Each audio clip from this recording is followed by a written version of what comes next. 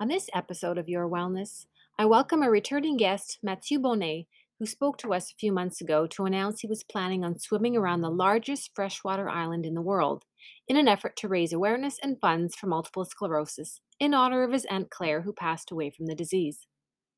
Fresh out of the water, having endured hypothermia, exhaustion, and the difficult decision to abandon the swim midway through, Mathieu shares his journey of his extraordinary swim. He explains what he contemplated with his team during his 2 week swim along the North Channel, the challenges along with the many blessings that unfolded last month. Mathieu's story goes beyond his journey of swimming the North Channel.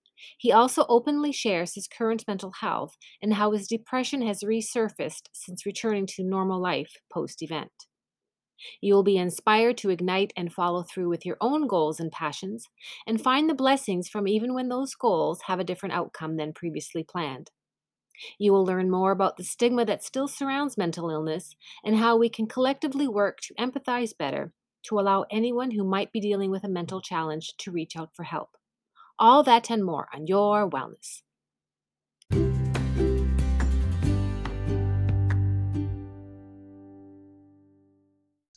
Hi, I'm excited to reintroduce a former guest that I interviewed on my podcast from a couple months ago. We have today Mathieu Bonnet. Mathieu has just wrapped up an amazing feat. He has swam around the largest freshwater island in the world for to support as a fundraiser and to support in support of the Multiple Sclerosis Society and in honor of his Aunt Claire, who actually passed away from the same disease. So welcome to the show, Mathieu. Thank you. I actually didn't make it all the way. I made it halfway. I had to stop due to the cold there with something out of my control, but still a pretty awesome swim. I still swam 150 kilometers, which I'm really proud of. Okay, well let's talk about it because obviously there's some parts of this that I've missed out, and I would really like to dive into what it took to get to where you ended up and kind of the struggles. I know you had some heavy currents to deal with, some cold temperatures, hypothermia. I was following you on Instagram, exhaustion. So maybe you didn't complete it, but I think you did far more than, the average person, especially since you didn't even know how to swim or you weren't even a good swimmer, a couple of Yeah, I years ago. was only a year and a half from starting to swim Wow. to that. So pretty incredible. And that's part of the sport is the lake always decides, some factors are out of your control. So in this case, the water was just simply too cold to swim in the south side. They were having historic low water temperatures and currents too. Like sometimes, well, this time it wasn't the case, but sometimes you can swim as strong as you want and the lake's stronger than you get pushed backwards. So Mm, you can definitely influence the outcome, but with the sport of open water swimming, the truth is that the outcome's not fully in your control. There's a oh, lot of for things that are sure. out of your control. The environment is a strong force. And this was Yeah. done in July. So we're talking, this is August right now that we're recording this, but you did this swim in July. So bring us back to the beginning of the swim and what it took for you to get to that, to step your toes in the water and take on this amazing journey. Yeah, it's kind of unreal when I'm looking back and reflecting on it. It started with just a thought, maybe last October or so. And then from that thought, it evolved into a team of close to 30 people. You can't do these sorts of big endeavors on your own. So I had a training team, a fundraising team, and a logistics team. So I think we were all in all, we were close to 30 people and just kind of overwhelming everybody's generosity and belief in the cause like really allowed me to do this. um, so definitely put a lot of time and training in all sorts of experts, swim coaches, sports nutritionists, sports therapists. Like I had a full team um, make my training plan and help me get ready for this. And then standing on the shores of Lake Huron, I started July 1st. It was kind of an unreal feeling. I was staring out at the water and I was really nervous because I was way out of my comfort zone.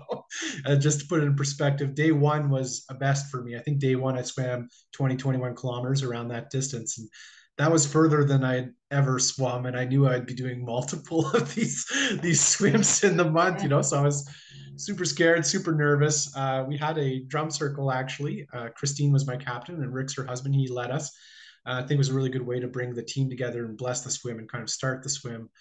Um, when I started swimming, I was just not in a good headspace. I was so much in my head.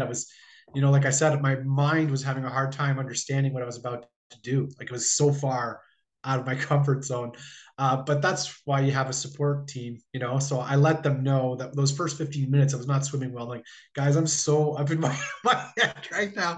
I just let them know. And I just need a little extra encouragement, extra hype. And Christine and Mel were on the boat, and they started encouraging me, and it allowed that switch in mindset. And I think those first 15 minutes, that's where I am pretty, at least I felt like I was swimming really bad. And as soon as I had that switch in mindset, then I just crushed that swim. It was an awesome swim. I swam by Strawberry Islands, swam by the lighthouse. It was just cool, like swimming in the North Channel, in Lake Huron, swimming by these islands, kind of, I don't know, it was really connecting with nature. And it was just kind of a surreal feeling. Now you did describe the first 15 minutes. So if anybody has done anything physical, that's typically the response, right? Your body and your mind is saying, "What are you doing? You know, this isn't Yeah, what I want to be yeah. doing right now." So I'm glad that you pushed through that and understood that was part of this process, and you had your team but behind you, pushing you through those first 15 minutes. And I remember seeing pictures of you actually eating and swimming. So, you know, Yeah. it's not probably not part of this whole story, but you did had to learn how to do a lot of things in the water, not just Definitely. swim. Yeah, learned a lot about nutrition. Christine helped me out with that too. She's not only was she my captain, but she swam Lake Ontario herself, and she coaches people to swim. So she had a level of experience that was just amazing. I was learning as I swam too, so I learned so much. Wow. But yeah, eating and swimming is a skill I had to develop, and I joined Master Swimming to get some technique because originally I was just hopping in the lakes. Like last summer, I just hopped in the lakes and self-taught. And due to COVID, pools were closed, so I couldn't get proper training, couldn't learn proper technique. So this October, I started with Master Swimming. Was able to with Coach Phil Parker, and he was able to teach me some proper techniques. So I've definitely learned so much in the past year. Yeah, like I said, just overwhelmed with everybody's generosity, and you know, their belief in me really reinforced my self belief, and trained for the cold too. But we'll get to that. Not the Yeah. cold that I encountered. So I trained for the fit water temperatures in the 50 Fahrenheit. So when I looked at historical data of the lake, I didn't see anything colder than 50. So that's kind of what I was expecting, and still pretty cold. You know, I think in Celsius is about 10 Celsius. So I was able to swim in that all day, every day, because that's what I trained my body to do. And day two, it got a little dicey. I think we were swimming some pretty remote locations. Like we're out of cell reception. The roads aren't really roads; they're basically dug with excavators. So you need like a quad or a truck. The places that are really hard to access. And so we had some safety concerns on day two because of the remoteness and the water temperatures. Where I trained for that water temperature, but Mel and Christine were, you know, on that day we're having 3 to 5 foot waves and they're splashing over the boat and they're getting soaked. So you know, hypothermia was a risk not just for me but for them too. You know, so I think we had some safety concerns after day two, and then the third swimming day, we took one day to kind of plan and reassess. And the third swimming day is when I encountered, it's where I got hypothermia. Wow, day three already. You're hit with that cold. And I saw pictures of you trying to warm up. Like I can't even imagine how cold that must have felt and how you must have had to really dig deep mentally and emotionally to decide, is this worth it? Or like what was going through your mind on day three? Yeah, well, it kind of took me off guard because we looked at surface water temperatures, we looked at maps, but we didn't see anything in the 40s. As I was swimming, the first 8 kilometers was just, it was such a beautiful day. Like the lake was glass. We're swimming probably places like not even many boats go by. You know, I'm probably the only person who swam here. You know what I mean? At least to my knowledge, the side is like sheer cliffs. So Wow. yeah, it just totally scenic, totally beautiful. And I was having a great swim. I was doing great time, and then just boom, I just hit this wall of cold water. And I popped my head up to tell Christine, and I was cussing aloud on your podcast. Well, a little bit. Yeah, well, I You were dropped an F cussing. bomb. I just said, "Damn, that's cold," you know. So I, yeah, I didn't use that word though. And then Christine just said, "Swim." When you're in that situation, the safest thing to do is to keep swimming because if you're moving, you're generating body heat. Right. Where if she pulls me out of the water, then you stop generating body heat. Also, if you know hypothermia, like a survival mechanism of your body is to send the blood to your core and head, because that's where your brain and organs are. So when you get out of the water, then the body redistributes the blood throughout the body. So your body temperature actually drops when you get out of the cold water. So it's known as after drop. So I kept swimming. I could feel all my skin stinging. I could feel the blood drain from my lips. I lost control of my hands. Like my fingers were kind of stuck in place. I wasn't able to move my fingers. So definitely a little scary. I knew it was colder than I had trained in. When Christine said 600 meters left, then I dialed it up, and I call it type 2 fun because like in the moment it sucks, but when you look back, then you're really proud of what you've done and you've kind of got a good story. So I call it type 2 fun, where in the moment it's not a good time, but then like the memory is a good experience, you know? Absolutely. So got out, and then we put our emergency cold plan into place. So I was shivering under that emergency blanket, got into some warm clothes, hoodie, toque, wool socks, all that. And there's a picture of me under the silver blanket, and it does not look like I'm having a good time. It didn't. Yeah, It no, didn't. no. Yeah. So during that swim, was that the toughest part of that journey, that day three, or were there days that were even harder than that? I think there was two. That was definitely one of them because I think then we had a meeting and we decided it wasn't safe to continue because I had some 20-kilometer swims, and at those water temperatures just wasn't doable, especially with the remoteness of where we were. Like if something were to go wrong, we didn't have easy help to, I wouldn't be able to get to hospital quickly, sort of deal. Yeah. So I think we gave up on swimming. Well, not gave up. We readjusted. I guess we readjusted to the elements we had. But for me, it was a big loss. I trained so much and put so much of my time, energy, resources to getting this done, and I knew I wasn't making it around the island, which is the outcome that I wanted. So Right. there's definitely a sort of grieving period there. I swam for people who had MS. I definitely drew inspiration from them. I think, and when I put it like this, I think it ended up being a message that resonated with people who struggle with MS, because that's not the way you want your life to go. If you get diagnosed with MS or any illness, that's not the way you want your life to go. So there is a grieving period, but then afterwards, you can stay there, but it's probably not the best thing for you. You just got to kind of make the best of the situation you were given. So I spoke to many individuals who had MS, and I was really inspired by the individuals who, in spite of their illness, were still able, who adjusted and did things differently and still lived a joyful life. That to me was incredibly inspiring. So I think that allowed me to do the same. So we said, okay, let's adjust to our circumstance. We're not swimming the south side this year due to water temperatures. So we called it phase 2, and I hopped in at Meldrum Bay, which is on the west side of the island. And then I swam 100 kilometers back to Little Current. That's still a feat in itself. Yeah, so I swam the whole North Channel, which was pretty awesome. That's pretty awesome. That's pretty amazing, actually. And you raised money along the way too. How much did you raise in total? We're just shy, so we're still accepting donations till the end of the month. msmantoolandswim.com. We're just shy of $25,000. Wow, wonderful. Wonderful. That's great news for the MS Society. Now let's shift gears. Let's talk about the blessings or what did you learn about yourself during these moments?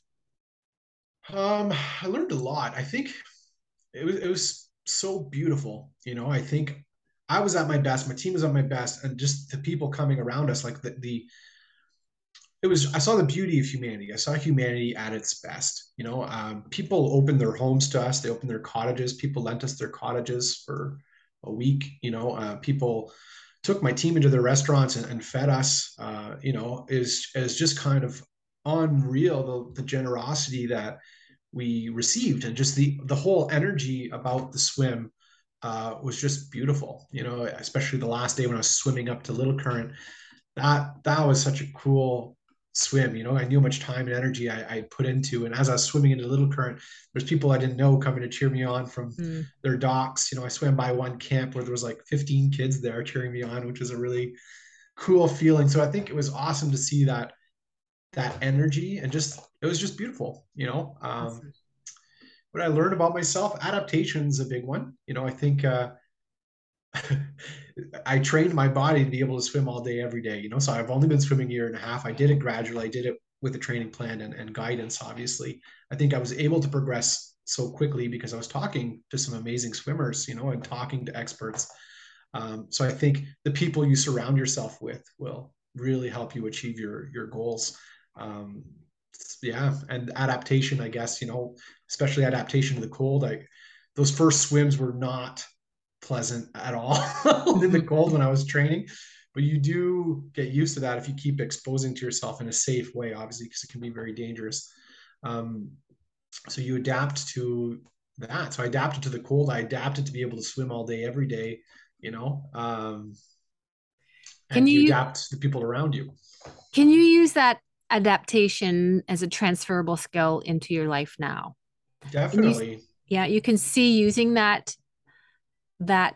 newfound adaptability I moving think forward. so. Yeah, I feel this whole adventure was an investment in myself. The whole message was achieving the impossible. That was the goal. Because it sounded absurd. Me just not swimming and then swimming 350 kilometers after only a year and a half. So even though I didn't swim 350, I still swam 150, and I think my longest swim was 26 kilometers, which is pretty amazing. So even though I didn't achieve the goal of making it around the island, I still achieved what I wouldn't have thought possible when I was struggling to swim 25 meters to make it across the Yeah, pool. for sure. So I think it's an investment in myself that if I set my mind to something, I can do it. You got to put the Yeah, work in, you got to get the right people to help you do it. But that's a very transferable skill. I've talked about my physical transformation of not being able to run to running ultra marathons, and I've done the same with swimming. But I think we tend to most people don't have a growth mindset. I'm either a like this or not. And I think that most things just take hard work to get good at. Like yeah, like that's the I'm true I'm not an story. athlete. I wouldn't have labeled myself an athlete, but now I'm definitely an athlete simply because I put the work in. So that growth Absolutely. mindset.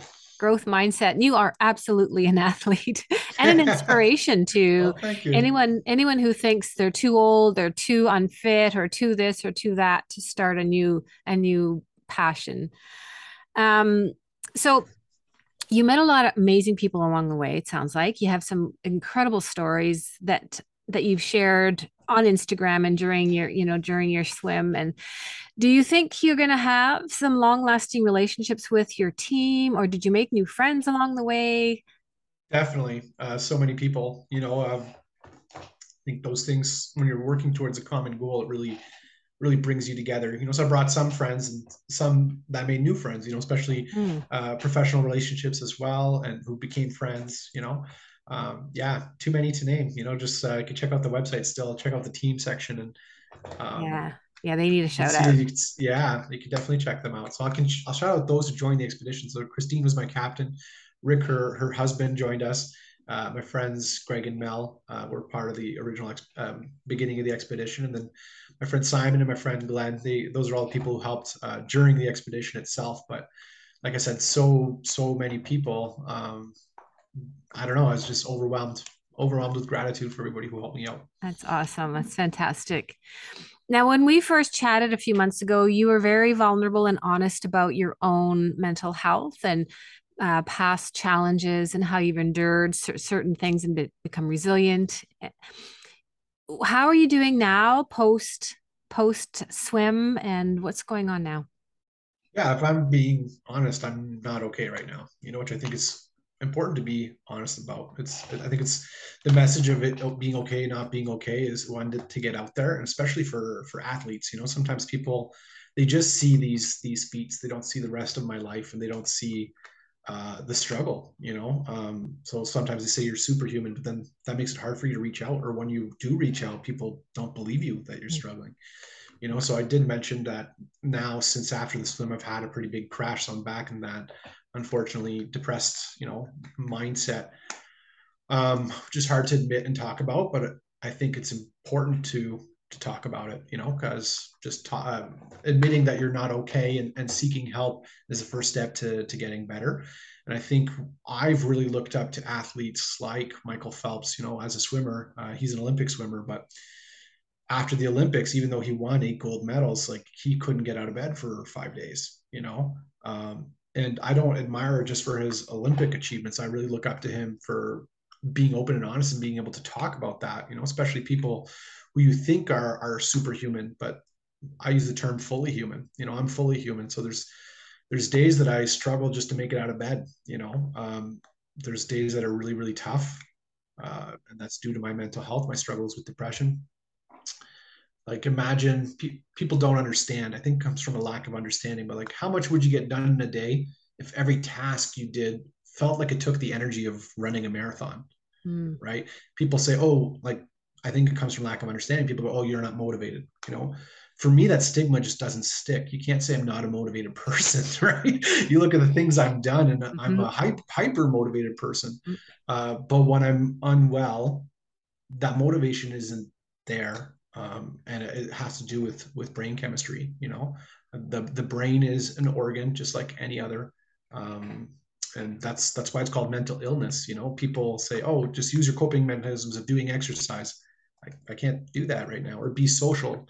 You do it, but you don't doesn't fill you up as it usually does. So that's why it's an illness. Someone has cancer, you can't say, oh, just change your diet, you'll get better. Like, doesn't Right. work. It's an illness, and just because you can't see it. And I think being so able-bodied, people are in disbelief when I talk about it. I really have to self-advocate and let my support system know when I'm not okay.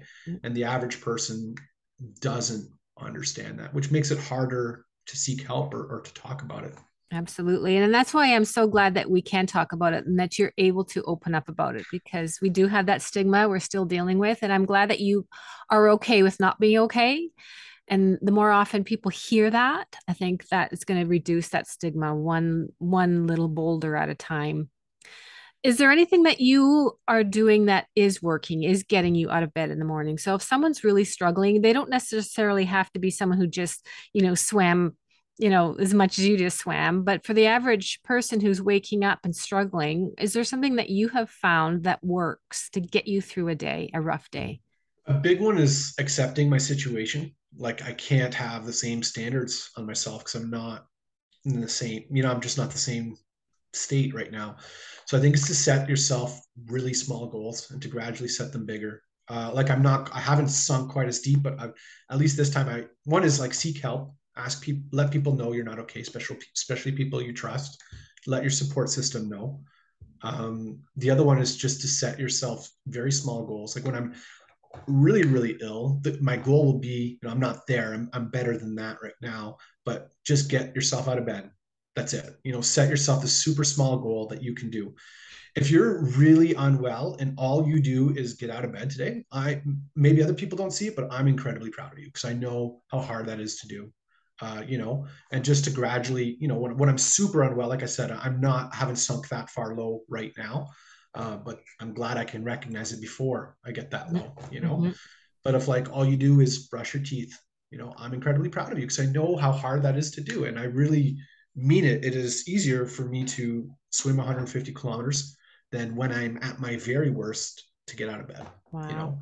And I don't think people understand that, because it's not visible. It's happening in the mind. Mm-hmm. Um, but like I said, I think I'm a good person to shatter and break those stigmas because if I'm saying I can't manage, it's true, because you just have to look at all the things I've done and accomplished to know that that it's true. So it is an illness, accept it, seek help, set yourself small goals, and even if you do the smallest thing for yourself that other people might not be proud of, or maybe you're not even proud of, know that I'm proud of you for doing these small things. Those are great, great tips. And it would be hard for someone to understand, to try and understand how difficult it would be to get out of bed or brush your teeth if they've never lived through it.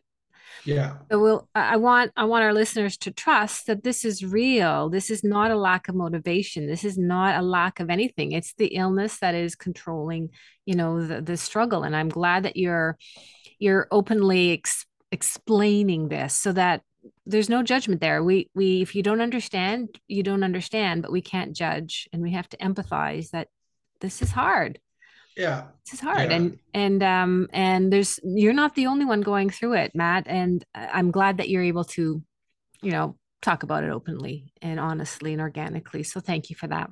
Yeah. Thank you for giving me a platform for speaking about it because it's a cause that's really important to me. And I think another thing is, well, maybe one last thing I'd like to say is, I used to have shame around my illness, because the reality is society and culture does shame you. That's why I use the word stigma. People shame you for being ill, Mhm. which when you look at it this way, like imagine we shamed those who had cancer. Imagine we shamed those who were paraplegic or had a physical handicap, Mhm. like we can see very clearly that that's wrong. And yet we do the same thing with people who struggle with mental health.